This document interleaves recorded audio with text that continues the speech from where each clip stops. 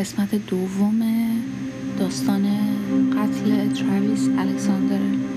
تو قسمت اول گفتیم که آخرین عکسی که جودی از تراویس گرفته تو چشای تراویس خیلی وحشته و انگاری که میدونه که چه اتفاقی براش قرار بیفته. عکس دیگه هم اونجا توی دوربین هست که نشون میده که تصادفی گرفته شدن. ظاهرا تراویس نشون میده که بیجون رو زمین افتاده و عکس خیلی نامفهومه، ولی خیلی پلیس روش کار میکنه تا میتونه عکس رو برگردونه. من براتون عکس رو گذاشتم اونجوری که پلیس درستش کرده و نشون داده که دقیقا چه شکلی بوده. عکس بارونه است و بعد پلیس درستش میکنه. پای جودی توش دیده میشه، پای تراویس دیده میشه. تراویس رو زمین دراز کشیده و جودی انگار که دستاش روی گردن تراویسه و خون از گردن تراویس داره میریزه. دیگه فکر کنم آخرین مرحله‌ایه که جودی داره تراویس رو میکشه.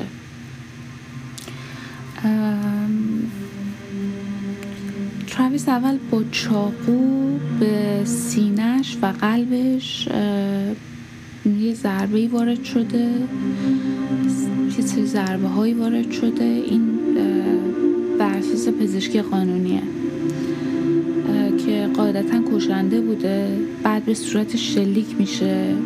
ضربه های چاقو روی تمام پشتش و بدنش هست. بین 27 تا 29 ضربه چاقو بهش وارد میشه.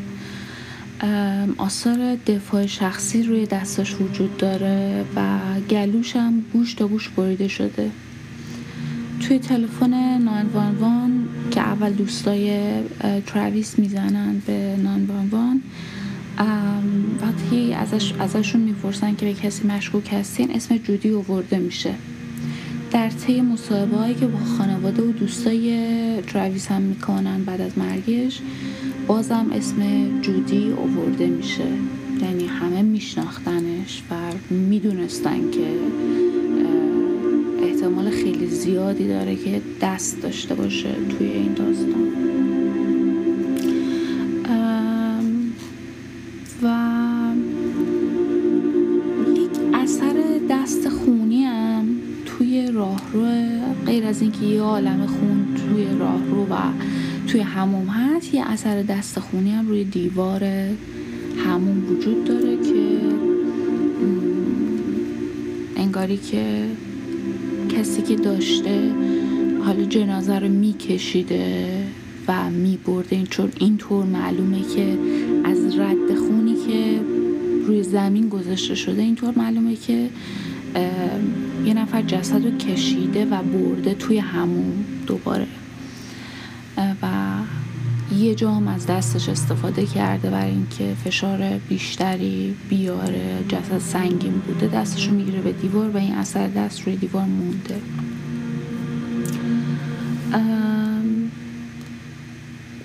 تراویس رو میبرن،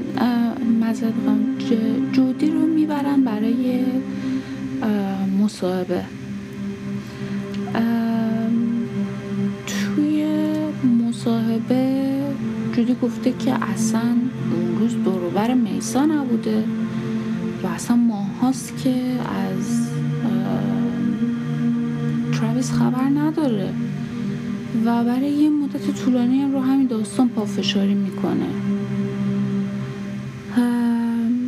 وقتی پلیس میاد سراغش، عکس‌ها رو بهش نشون میده و توی عکس‌ها خب عکسای جودی هم بوده، عکسای برهنه ازش بوده. یهو جودی میگه راستی آره من اونجا بودم با تراویس و تراویس تو همون بود که 2 نفر یه زن و یه مرد سر تا پا مشکی وارد خونه شدن ناغافل و شروع کردن به چاقو زدن به تراویس و شلیک کردن بهش و تراویس هم فریاد میکشیده و به جودی میگفته که برو کمک بیار، برو از خونه بیرون و ادعا میکنه که اون دوتا آدم مثلا سیاه پوش یه هفتیر در میارن و میگیرن به سمت جودی. ماشه رو میکشن ولی گلوله‌ای ازش بیرون نمیاد، هیچ اتفاقی نمیفته و اون به طرز معجزه‌آسایی نجات پیدا میکنه و میدوه از خونه میره بیرون و پشت سرش هم نگاه نمیکنه. وقتی ازش میپرسن چرا به پلیس زنگ نزدی، میگه ترسیده بودم چون صورت اونا رو دیده بودم، فکر کردم که اگر زنگ بزنم میان سراغ من. توی این موقع جودی خودش رو یه مورمن واقعی نشون میده، مثل یه دوست دختر یا دوست یا حالا هر چیزی که خیلی برای تراویس ناراحت و نگرانه و برای خانواده‌ش. یه نامه بلند و بالا هم برای مادر بزرگ تراویس میفرسته.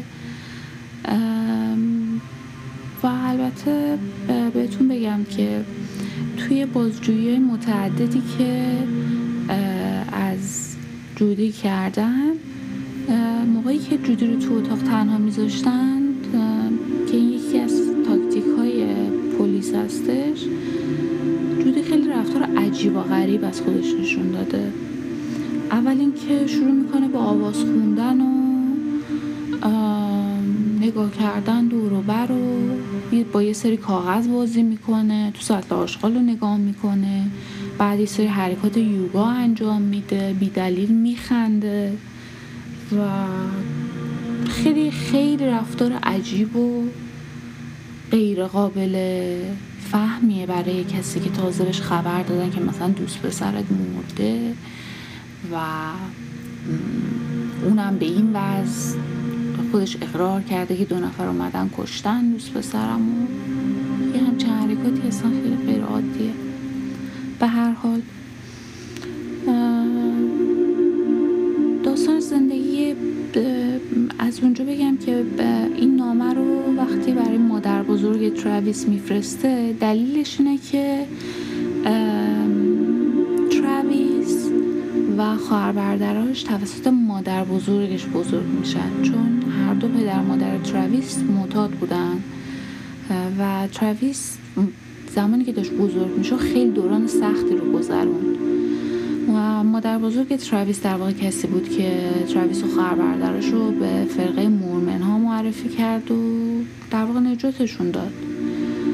جودی برای خانواده‌اش گل فرستاد، یک یادبود خیلی بزرگ و با شکوه برای تراویس توی مای اسپیسش پست کرد که هنوزم اگر برین تو مای اسپیسش میتونید ببینیدش. همه عکس‌ها با یادبود و اینا همه اونجاست. خیلی پیغام‌های غم‌انگیزی از خاطراتش با تراویس گذاشت توی همون مای اسپیس. حتی به مراسم یادبود تراویس رفت که مطمئنم دوستا و خانواده تراویس کلی شوکه شدن به خاطر این کارش. یه چیزی کمی معذب کننده ای از وقتی میرین تو صفحه مای اسپیس تراویس یا جودی، انگار این 2 نفر تو زمان فریز شدن، موندن همونجا. تراویس توی تاپ 8 جودیه و جودی هم توی تاپ 8 تراویسه. اگر نمیدونین تاپ 8 چیه، توی مای اسپیس تاپ 8 یعنی کسایی که پیج شما رو از همه بیشتر چک کردن و بیشتر از همه با شما در ارتباط بودن، اونا توی تاپ 8 میمونن. در 9 جولای 2008 که تولد جودی بود، جودی متهم شد به قتل درجه 1 و 6 روز بعدش هم دستگیر شد. در سپتامبر هم فرستاده شد به آریزونا تا در دادگاه قتل تراویس الکساندر به عنوان متهم شرکت کنه. جودی در این مرحله از زندگیش یه تغییر شکل اساسی داده بود. موهاش رو که بلوند بود کاملا قهوه‌ای کرده بود، همونطور که قبلا تو عکس دیده بودیم موهاش بلوند بود، آرایش میکرد، لباسی تنگ و سکسی میپوشید، ولی وقتی رفت دادگاه موهاش قهوه‌ای بود، یه چتری بر موهاش زده بود، عینک میزد، عینک طبی میزد، لباسش رسمی بود، به هیچ عنوان آرایش نمیکرد و اینجوری میخواست به مردم بگه که من یه قربانی بیگناهم. میخواست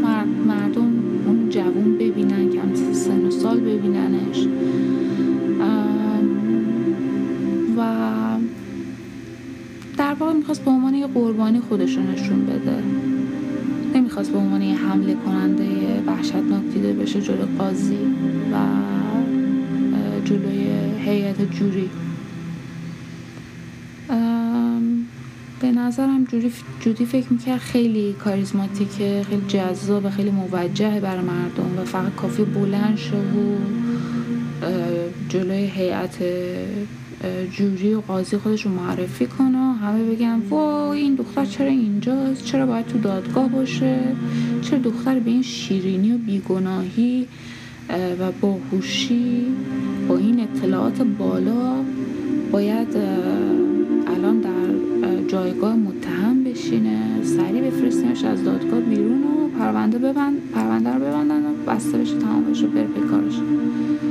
ولی خب این ذهن نارسیسیست جودی بود، این اتفاق نیفتاد و جودی توی دادگاه یه سری نامه‌هایی رو ارائه داد که ادعا می‌کرد تراویس اونا رو نوشته و توی این نامه‌ها ظاهراً تراویس اقرار کرده بود که علاقه جنسی به بچه‌ها داره و پدوفایله. نامه‌ها رو بررسی کردن، دستخط و اینا همه رو، بالاخره معلوم شد که نامه‌ها تقلبی هن. بعد جودی رفت پیش قاضی و گفت من یه وکیل عمومی میخوام. در این مرحله هم دادگاه یه وکیلی رو بهش معرفی کرد. وکیلم اقامه دعوی یا همون دعوا کرد که موکل من بیگناهه و اینکه جودی تراویس رو به خاطر دفاع شخصی کشته. اینجا تحول دروغای جودی رو میبینیم، چقدر داستانش رو عوض میکنه. اول گفته که من اصلا اونجا نبودم، ماها تراویس رو ندیدم، هیچ ایده‌ای ندارم اصلا شما دارین چی میگی. بعد که شواهد بودنش تو اونجا رو بهش نشون میدن، میگه آره اونجا بودم، ولی اتفاق وحشتناکی صورت گرفت و 2 نینجا اومدن تو، حمله کردن و تراویس رو کشتن. خدا رو شکر که منو نکشتن و من هرگز راجبش حرف نزدم چون میترسیدم. بعد که بازجوها خیلی به پرپاش پیچیدن و دید حرفاش خریدار نداره و کسی باور نمیکنه که هیچ تهاجمی به خونه صورت گرفته، گفت آره من کشتمش، ولی این کار رو برای این کردم که تراویس به من آزار فیزیکی میرسوند و من اونجا احساس خطر کردم که میخواد من رو بکشه و کشتمش. همین که این دختر چقدر این داستانش رو عوض کرده نشون میده که چقدر بازیگر خوبی و چقدر با کلمات خوب بلده بازی کنه. اگه دادگاهش رو ببینین متوجه میشین و حرفایی که میزنه تو کراس اگزامینیشنش یا همون استنطاق با دادستان جوری جواب میده که اصلا حرفایی که خودش زده و دادستان داره میگه که تو این حرفا رو زدی پس چرا اینجوریه، یعنی مخالف حرفش یه چیز دیگر رو بهش ثابت میکنه، باز یه چیزی از خودش در میاره میگه که داستان رو درست کنه. ادعا میکنه که تراویس روحی و روانی و جسمی و زبانی بهش آزار میرسونده و روش اسمای بد میذاشته، بهش میگفته فاحشه، فاسد، خراب یا چیزایی توی این مایه ها و باعث میشده که نسبت به خودش احساس بدی پیدا کنه. گفته کتکم میزده، بهم لگد میزده، مجبورم میکرده رفتار جنسی انجام بدم که نمیخواستم انجام بدم ولی بالاخره انجام میدادم چون تراویس مجبورم میکرد و از این مدل حرفا. دادگاه تراویس 18 روز ادامه پیدا کرد. در طول این مدت جودی نه تنها گفت که تراویس خیلی بهش زور میگفته و آزارش میداده، بلکه برگشت به دوران کودکیش رو گفت من از سن 7 سالگی پدر و مادرم هم از آن سوء استفاده میکردن، با کمربند و قاشق چوبی کتکم میزدن. بابام با کمربند، مادرم هم با قاشق چوبی، و مادرم قاشق چوبی رو همه جا به خودش حمل میکرده و هر جا منو گیر میآورده میزده منو. جودی گفت روزی که تراویس کشته شد دوربین جدید تراویس که داشته باش عکس میگرفته از تراویس زیر دوش از دستش میفته. تراویس سرش داد میزنه که حتی یه بچه 5 ساله هم بهتر از تو میتونه دوربین دستش نگه داره. بعد عصبانی میشه، میاد بلندش میکنه، پرتش میکنه رو زمین.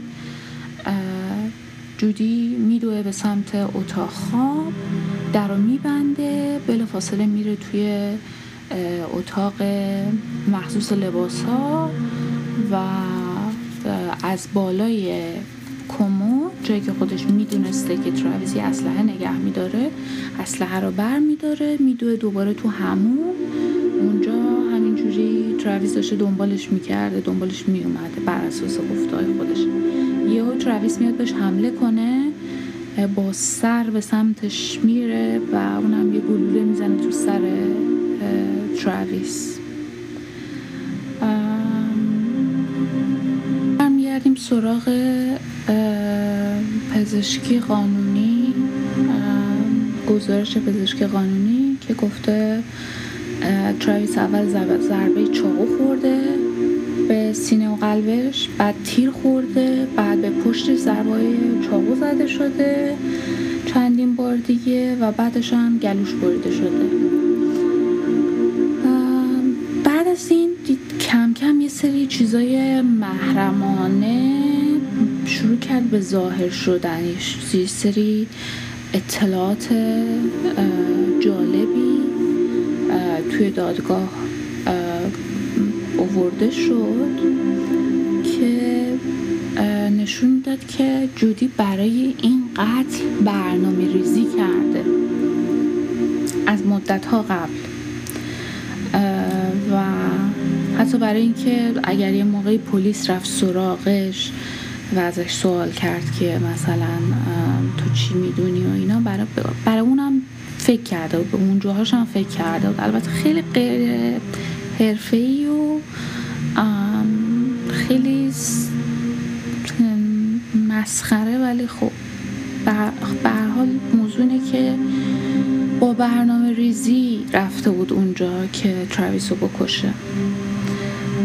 معلوم شد که چند هفته قبل یه دزدی توی خونه مادر بزرگ پدر بزرگ جودی اتفاق میفته که توی این دزدی اسلحه گم میشه.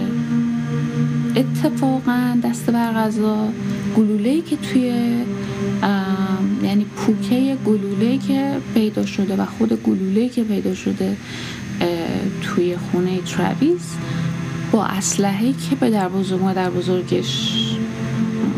بزرگ جودی ادعا می‌کردن که گم شده از خونه‌شون همخونی داشته. و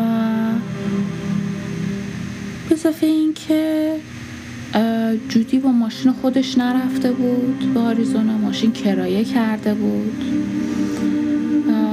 و چند تا دبه بنزین هم گذاشته بود تو ماشین که مجبور نشه بین کالیفرنیا و آریزونا توی هیچ پمپ بنزینی وایسته، چون همه پمپ بنزینا دوربین مداربسته دارن و یا ممکنه که توی رسید کارت اعتباری خرید بنزینش توی این سفر معلوم بشه بر اساس تحقیقات پلیس.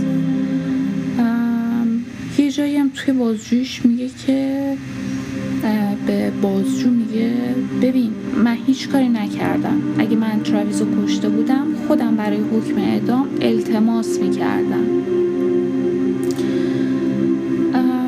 همچنین میدونیم که موهاش رو رنگ کرده. از زرنگی دیگرش این بوده که پلاک جلوی ماشین کرایه رو برداشته بوده، پلاک پشت ماشین هم وارونه کرده بوده که شناساییش سخت باشه بعد از اینکه تراویس رو کشته و خونه رو ترک کردن، برای اینکه ردگم کنه چند بار به موبایل تراویس زنگ میزنه و حال و احوال میکنه.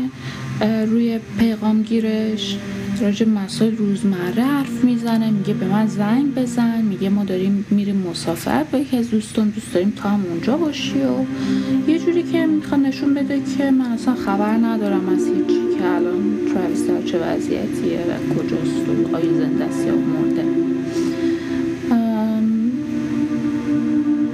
بعد از اینکه از خونه تراویس میاد بیرون، میره به خونه یه آقای دیگه در یوتا که اونجا باش رابطه داشته، اصلا با این آقا رابطه داشته و آخرش هم این میشه که همون روز یعنی روزی که صبحش بعد از ظهرش تراویس رو کشته، با این آقا رابطه جنسی برقرار میکنه.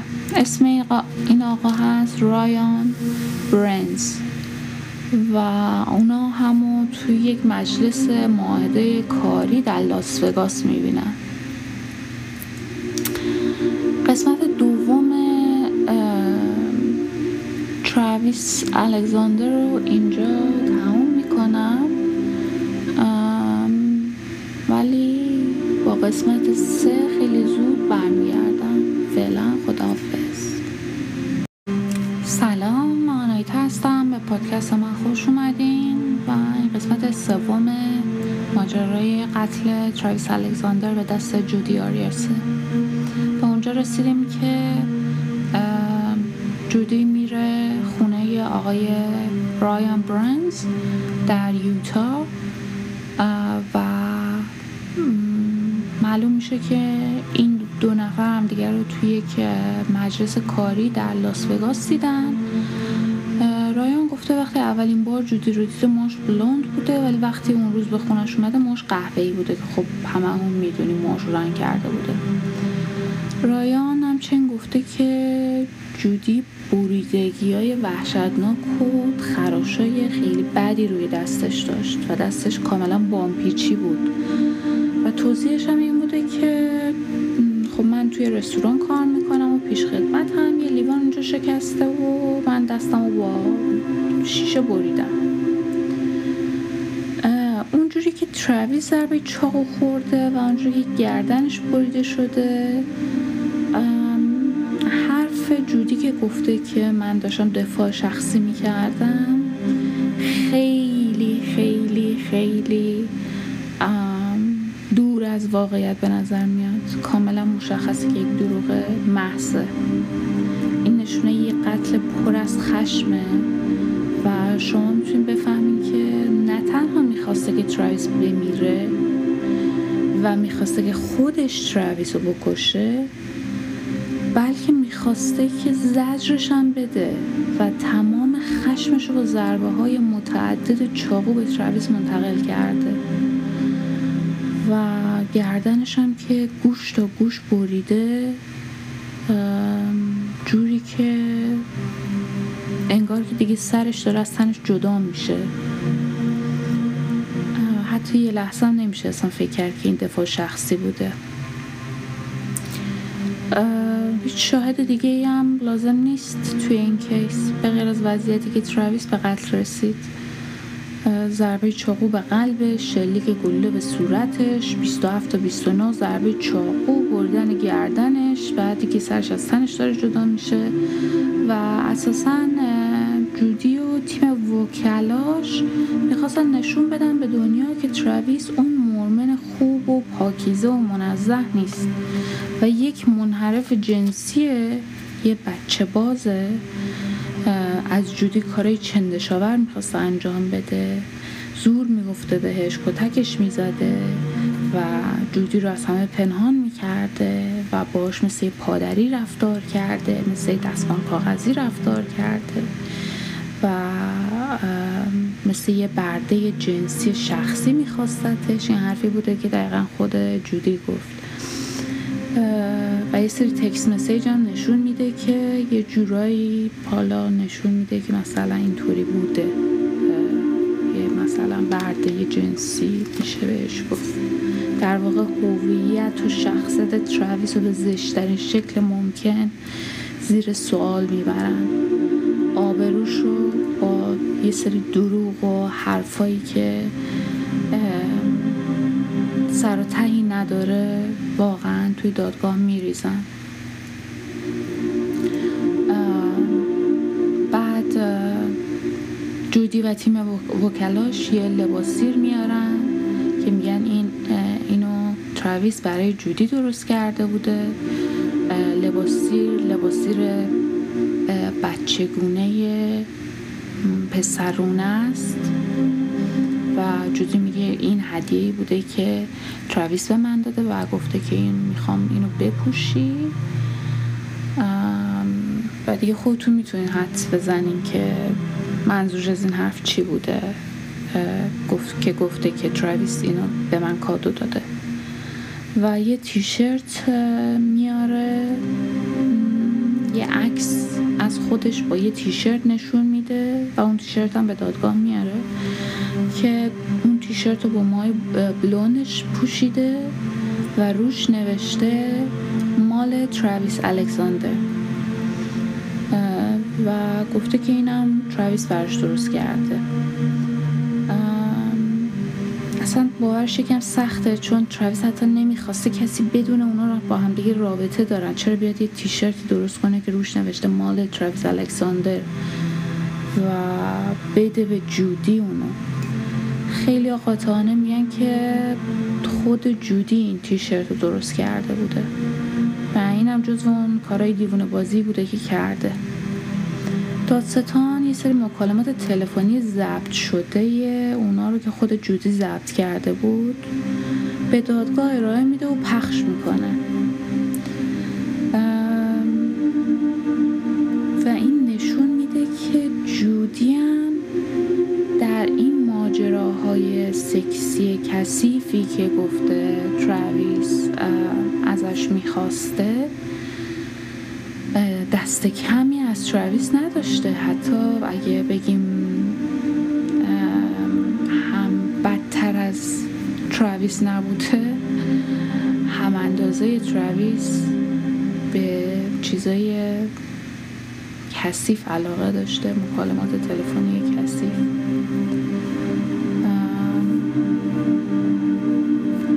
و بی نهایت این مکالمه زشت و کثیفه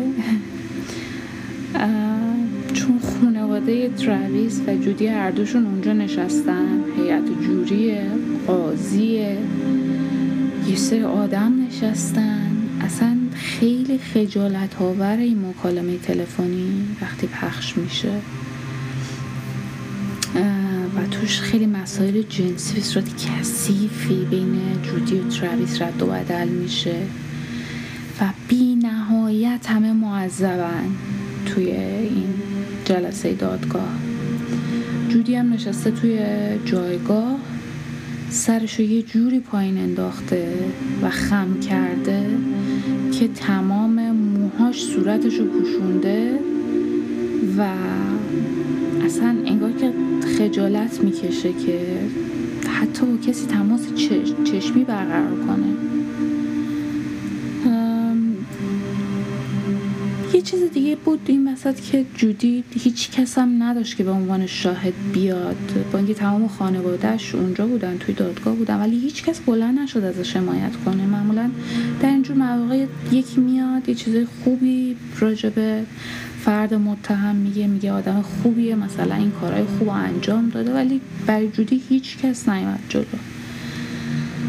جودی آریاس گناهکار شناخته شد به قتل درجه 1. وقتی حکم خونده شد تمام مردمی که بیرون دادگاه جمع شده بودن شروع کردن به هورا کشیدن و خوشحالی کردن خیلی فراوون و در این مرحله از دادگاه حکم اعدام روی میز بود. تو این شرایط هم هیئت جوری قرار بود تصمیم بگیره که حکم اعدامو بدن به جودی یا نه ولی خب اونا نمیتونستن تصمیم بگیرن که بهشون حکم بدن یا نه. به هر حال یه کمی هم قابل فهمه، چون این تصمیم سختیه برای اینکه برای زندگی یه نفر تصمیم بگیرین که حکم مرگش رو بدین یا نه. حالا هر کی میخواد باشه، به هر حال یه مقدار سخته. اولش همونطور که گفتیم جودی گفته بود که اگه محکوم بشه به قتل تراویس خودش میاد و میخواد که حکم اعدام رو بگیره، چون مرگ مثل آزادیه براش و دوست داره که زودتر بهش برسه. ولی وقتی معلوم شد که حکم اعدام هست و جزو انتخابای روی میزه، حرفش رو عوض کرد. یه مصاحبه‌ای باهاش هست که مصاحبه کننده خیلی روک و راست و صریح یه سری سوال از جودی میکنه و خیلی تند و تیز و بد با جودی صحبت میکنه. لینک مصاحبه رو براتون شاید بذارم، ولی بهتون میگم دقیقاً الان براتون میخونم که چه چیزایی گفته شده.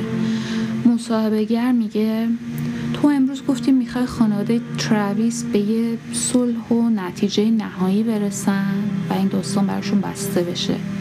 تو میدونی که اونا میخوان تو بمیری، چرا بهشون این نتیجه رو نمیدی؟ جودی میگه منظور چیه؟ اینکه چرا خودمو نمیکشم؟ این چیزیه که میپرسی؟ مصاحبه‌گر میگه نه خیر، چرا شما سرنوشت اعدامو نمیپذیری؟ اگه میدونی این اون چیزیه که اونا میخوان، اگه واقعا رسیدن به نتیجه رسیدن نهایی اونا برات مهمه، چرا ازشون عذرخواهی نکردی؟ جودی میگه من ازشون عذرخواهی کردم. مصاحبه‌گر تو هیچ وقت نگفتی من متاسفم. جودی من گفتم من متاسفم و اینکه هیچ وقت قادر نیستم کاری رو که کردم جبران کنم و هیچ وقت نمیتونم عزیز از دست رفته‌شون رو براشون جایگزین کنم. مصاحبه‌گر ولی تو هیچ وقت از کلمه من متاسفم استفاده نکردی. جودی خب پس من متاسفم که اینو نگفتم، چون قطعا من واقعا متاسفم، به خصوص چون هیچ کس حرفای منو باور نمیکنه. مصاحبه‌گر تو گفتی هیچ کس یک کلمه از حرفایی که از دهنت بیرون میاد و باور نمیکنه، چرا هی به حرف زدن ادامه میدی؟ تو از این حرفا قبلا هم زدی، شامل این که وای خدایا اگه من همچین کاری کردم خودم برای اعدام التماس میکنم. جودی درسته. مصاحبه‌گر تو گفتی اینو، پس چی عوض شد؟ جودی خانواده‌ام نظرم عوض کردم. مصاحبه‌گر اگر تو توی هیئت جوری بودی و چیزایی رو که اونا شنیدن میشنیدی، حکم اعدامو صادر میکردی؟ جودی من به مجازات اعدام اعتقاد ندارم. مصاحبه‌گر یه چیزی که همه مردم میخوان بدونن اینه که هیچ کس از سمت خانواده تو بلند نشد که چیز خوبی راجبت بگه، وقتی تو در شرایطی بودی که احتمال مجازات اعدام کاملا وجود داشت. جودی خب این تصمیم وکیل مدافع بود. مصاحبه‌گر نتیجه اینجوریه که تو 32 سال زندگی تو این سیاره هیچ کس رو به جز خودت نداشتی که ضمانتی برای شخصیتت به عنوان یه فرد انجام بده وقتی که نزدیک بود به مجازات اعدام برسی. جودی خب من آدمایی رو داشتم ولی اونا تماس نگرفتن. مصاحبه‌گر و تو به مردمی که میگن تو بهش چاقو زدی، بهش شلیک کردی، گردنشو بریدی و برای بار 4 کشتیش، وقتی آبروشو توی دادگاه بردی چی میگی؟ جودی من هیچ چیز از خودم نساختم، به هیچ وجه هیچ چیز ساختگی نبود. این استراتژی وکیل مدافعان بود که من به جایگاه برم و اونجا مجبور بودم که به سوالاتی که ازم میشد جواب بدم. مصاحبه‌گر: ولی میدونی که هیچ کس حرفاتو باور نکرد. جودی: این حقیقت نداره. مصاحبه‌گر: خب پس تو فکر میکنی مردم باید احساس امنیت کنن اگر یه روزی جودی آریاس از این 4 دیواری بیرون بیاد؟ جودی: فکر کنم آره، اگه ازم سوء استفاده نکنین و بهم حمله نکنین و تهدید به مرگم نکنین، دلیلی نداره بترسین. من نمیدونستم شما جزو آدمایی هستین که از من متنفرین وقتی اومدین با من مصاحبه کنین. و این پایان مصاحبه است. جودی زمانی که قرار برای حکم اعدامش تصمیم بگیرن، جلوی هیئت جوری بلند میشه و شروع به سخنرانی میکنه. میگه من میدونم که من درخواست اعدام کردم برای خودم، ولی الان فهمیدم که این زیاد خوب نیست برای خانوادم، خیلی براشون رنج آوره. نه تنها که اینا رو گفت، بلکه گفتش که اون خیلی هم میتونه مفید باشه برای دنیا. هنوز از توی سلول زندان میتونه واسه مردم کارهای خوب انجام بده. شروع کرد به صحبت کردن راجع به همه کارهای خوبی که میتونه انجام بده. گفت میتونه موهاشو بلند کنه، اهدا کنه به سازمان افراد سرطانی برای عشق. میتونه یه برنامه بازیافت آشغال در زندان درست کنه. حتی میتونه یک کلوب کتاب در زندان درست کنه. میتونه درس زبان اسپانیایی بده در زندان. و بعد یه بلوزی که خودش طراحی کرده بود و روش نوشته بود بازمانده، حالا survivor به معنی بازمانده یک اتفاق خیلی سخت، رو نشون داد و گفت میتونه این بلوزا رو که خودش طراحی کرده بفروشه و تمام درآمدش رو بده به قربانیان خشونت خانگی. یعنی میتونین باور کنین واقعا تمام حرفایی که جلوی جوری زد حرفایی بود که دختر بچه دبیرستانی میاد تو مدرسه میزنه، ولی به هر حال براش نتیجه داد. بعد از 5 سال بعد از اینکه تراویس مرد، کشته شد، جودی به حبس ابد محکوم شد بدون امکان عفو مشروط. این دختر انقدر مکار و موذی و بیمار بود که میتونست با حرف زدن و کلمات را خودشو به سمت اون چیزی که میخواد باز کنه. تحلیل روانی که تو دادگاه از شخصیتش شد به عنوان اختلال شخصیتی مرزی یا همون مرضی شناخته شد و به عنوان نارسیسیست. یه داستانی هم هست که میگه وقتی که جودی 14 سالش بود روی پشت بوم خونهشون ماریجوانا میکاشته و به خاطر این کار دستگیر میشه. پدر مادرش مثل هر پدر مادر دیگه‌ای میرن اتاقشو میگردن، میگن اگر دختر ما قادره یه همچی کاری بکنه دیگه چه چیزای دیگه میتونه انجام بده که ما خبر نداریم. و پدرش میگه که از اون زمان جودی از ما رو برگردون و دیگه به ما اعتماد نکرد و این مرد خودشو به خاطر این کار شماتت میکنه. شما فکر کنین جودی چقدر با ذهن آدما میتونه بازی کنه در این حد که یک پدر خودشو برای پدر بودن، برای وظیفه پدر بودنش هنوز که هنوزه شماتت میکنه. یکی از همکاراش میگه که وقتی با تراویس رابطه داشته انقدر کنترلگر و دیوونه بوده که تمام مدت در حال زنگ زدن به تراویس بوده و سر شیفتش نمی اومده تا با تراویس صحبت نمی کرده و اگه یه وقتی هم تراویس جوابشون نمی داده اصلا نمی اومده سر شیفت. تقریبا هر روزم بعد از اینکه تمام روزو کار کرده بوده از سر کار که برمیگشته ساعت 11 شب مستقیم میرفت آریزونا که یک رانندگی 5 ساعت است فقط برای اینکه ببینتش و مطمئن بشه که با کس دیگه نیست.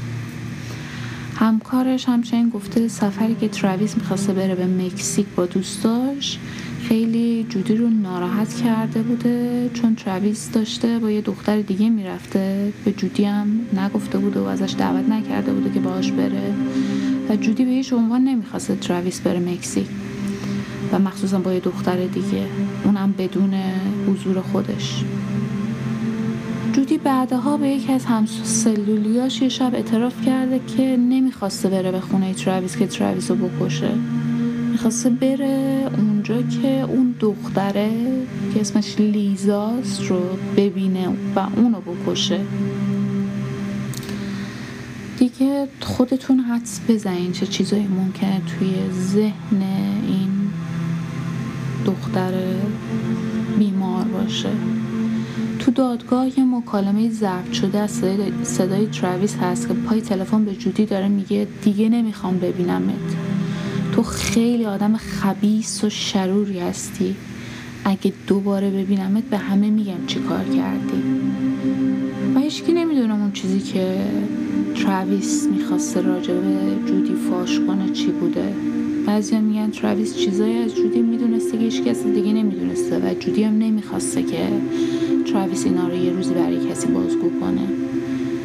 کلا جودی به غیر از این که خیلی آدم بیمار و وحشتناک و وسواسی بوده، وسواس فکری وحشتناک و نارسیسیست بوده، در کنارش یه روحیه هنری جالبی داشته. عکاس خوبی بوده، نقاشی که کشیده تقریبا نقاشی خوبی بودن و مهمتر از همین این که انشای خیلی خیلی خوبی داشته. یعنی شما اگه نامه ها و ایمیلاش رو بخونین میبینین که با چه قدرت فوق‌العاده‌ای کلمات رو ترکیب کرده، جملات رو کنار هم قرار داده و چقدر میتونسته یه نویسنده موفق باشه. اگه فقط تمرکزش رو از روی زندگی تراویس برمی داشت و به استعداداش میرسید، شاید زندگیش بی نهایت خوب میشد. من نمیگم تراویس واقعا یه مؤمن واقعی بوده و ایمان داشته و بیگناه و معصوم بوده.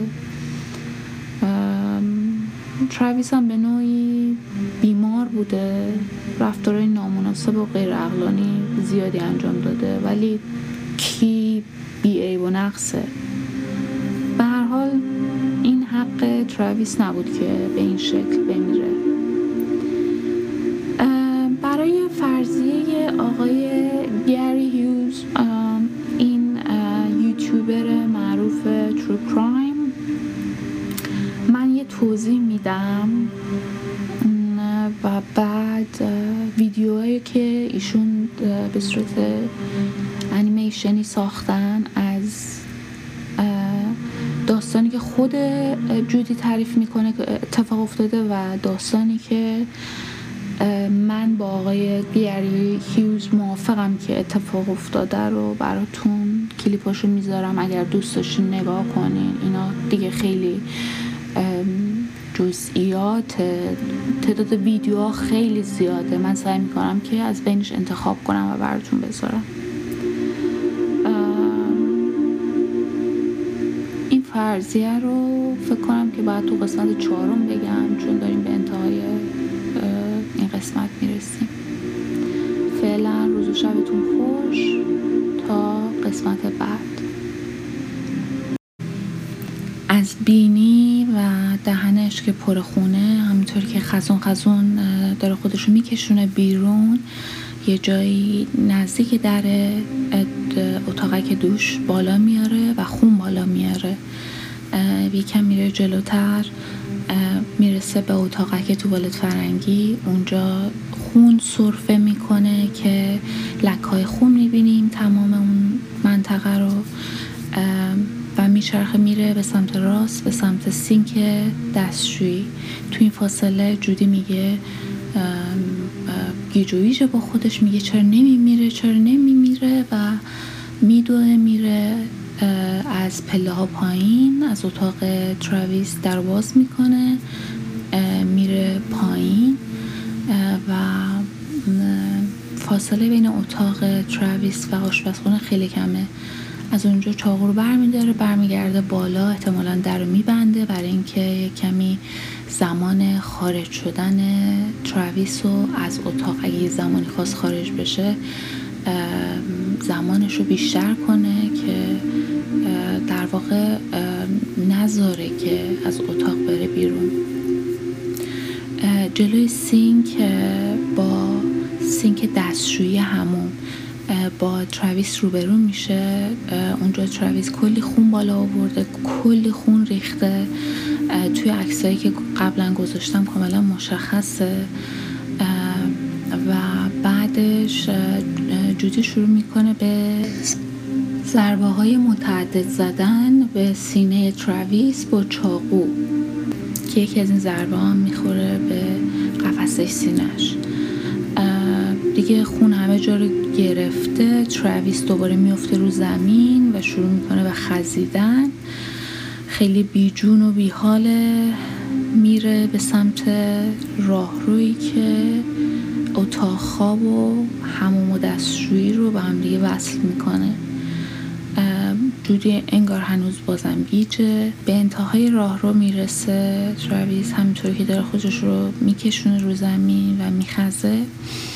به انتهای راهرو که میرسه جودی میپره، میشینه روی پشتش، احتمالا روی باسنش میشینه و شروع میکنه به چاقو زدن به پشتش. 8 ضربه چاقو رو با دست چپ میزنه که احتمالاً آخرین ضربه‌ای که میزنه باعث میشه که انگشتش آسیب جدی ببینه که تا آخر عمر کج باشه. و در مورد این همون دروغی که گفته بود که تو محل کارم با یه لیوان شکسته دستم بریدم، به اون آقایی که بعد از کشتن تراویس میره پیشش میگه. و چون دستش آسیب میبینه چاقو رو میده به دست راستش و یک ضربه دیگه به پشت تراویس میزنه که اینا کاملا مشخصه که اون ضربه هایی که با دست چپ زده و اون دونه ضربه‌ای که به دست راست با دست راستش زده. تمام اون قسمت ضربه هایی که زده با دست چپ و با دست راست کاملا از هم متمایزه. بعد همونطور که نشسته رو پشت تراویس، سر تراویس رو از موهاش احتمالاً میگیره، برمیگردونه سرش رو بالا و دقیقاً زیر چونش رو گوش تا گوش میبره. در اون لحظه برش میگردونه و از روی شکم به روی کمرش برش میگردونه و با کمر روی زمین افتاده و آخرین عکس گرفته میشه از با دوربین که اتفاقیه و همینم باعث شد که راز این قتل فاش بشه. بعد شروع میکنه به کشیدن جسد بیجون تراویس به سمت همون دستشویی دوباره، یه جا برای اینکه حالا تعادل نداشت یا به هر حال سنگین تراویس دستش رو به دیوار میگیره که رد اثر دست خونیش روی دیوار باقی میمونه و این تو دادگاه انطباق داده میشه با دست خوده و مشخص میشه که دست خودشه. اگه به جثه جودی نگاه کنین میبینین که ورزشکاری ها عضلانیه و قویه و راحت میتونسته جنازه رو بکشه، برخلاف اون چیزی که تو دادگاه نشون میده که خیلی ضعیف و کوچیکه و خودشو میخواد کوچیک نشون بده. حتی یه جایی وکیلاش صندلیش رو میارن پایین، کوتاه‌تر میکنن که کوچیک‌تر و ظریف‌تر دیده بشه جلوی هیئت جوری. و بالاخره تراویس رو میکشه و میبره زیر دوش. بعد خیلی سعی میکنه که شواهد رو پاک کنه ولی دیگه انقدر خون همه جا ریخته که نمیتونه در واقع کاری بکنه. عکسای توی دوربین رو پاک میکنه. بعد دوربین رو میذاره توی ماشین لباسشویی با مموری کارتش آخرش توضیح اینجا بدم. اون آخرین عکسی که گرفته شده رو من براتون گذاشتم. عکس همون عکسیه که وارونه است. پلیس اصلاحش میکنه و همه چیز توش تشخیص داده میشه. پای جودی هست، پای تراویس هست، دست تراویس هست و خونی که داره از گردنش میریزه.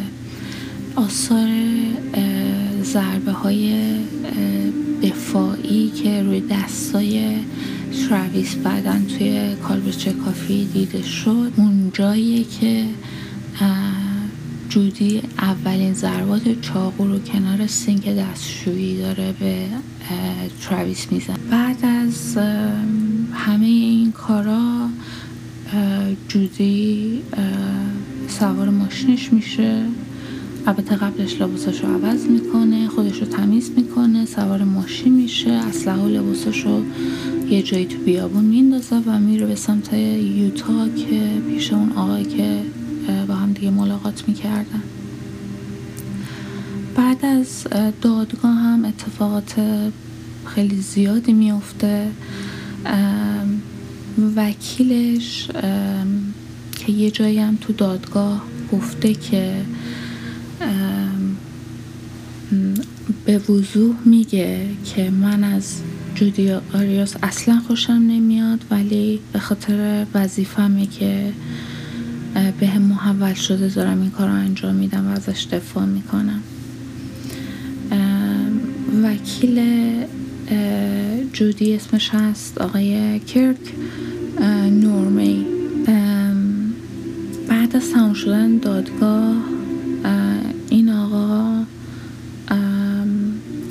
اعتراف میکنه که از طرف جودی تهدید میشده به مرگ یا حالا هر چیز دیگه ای و نمیتونسته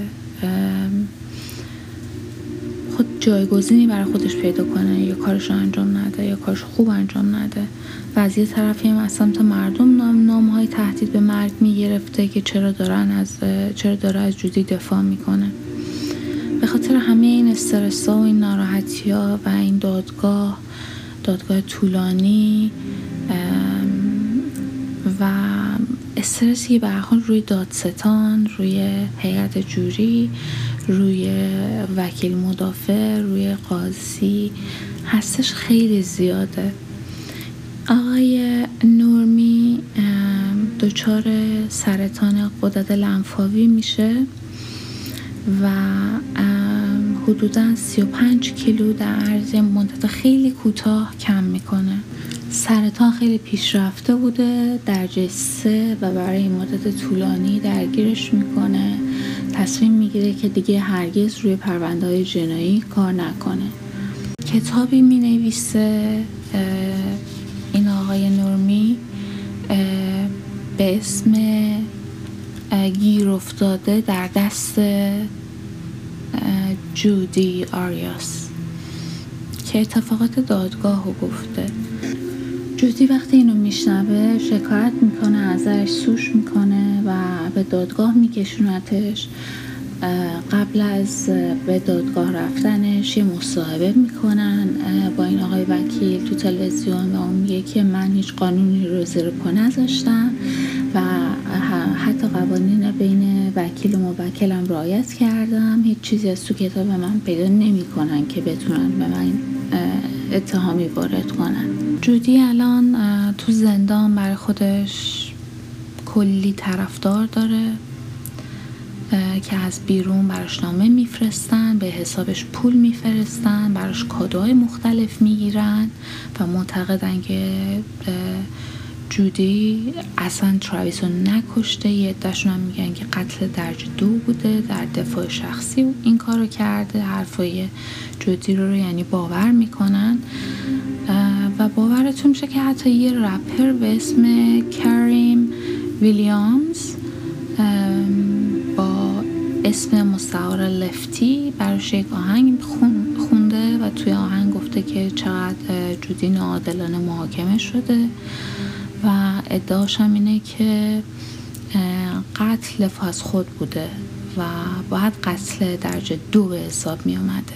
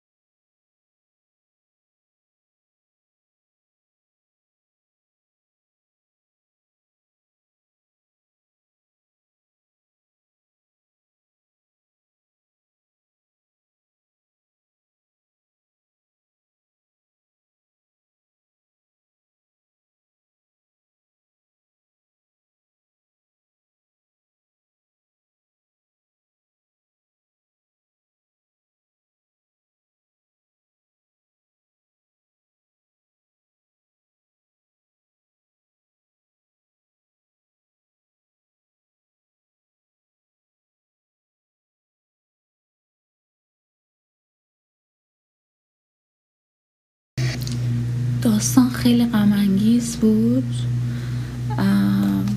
و من خیلی ناراحت شدم به خاطرش. هر چیزی که میخوندم راجع بهش رو بیشتر ناراحت میشدم به خاطر زجرایی که تراویس در آخرین لحظه‌های زندگیش کشید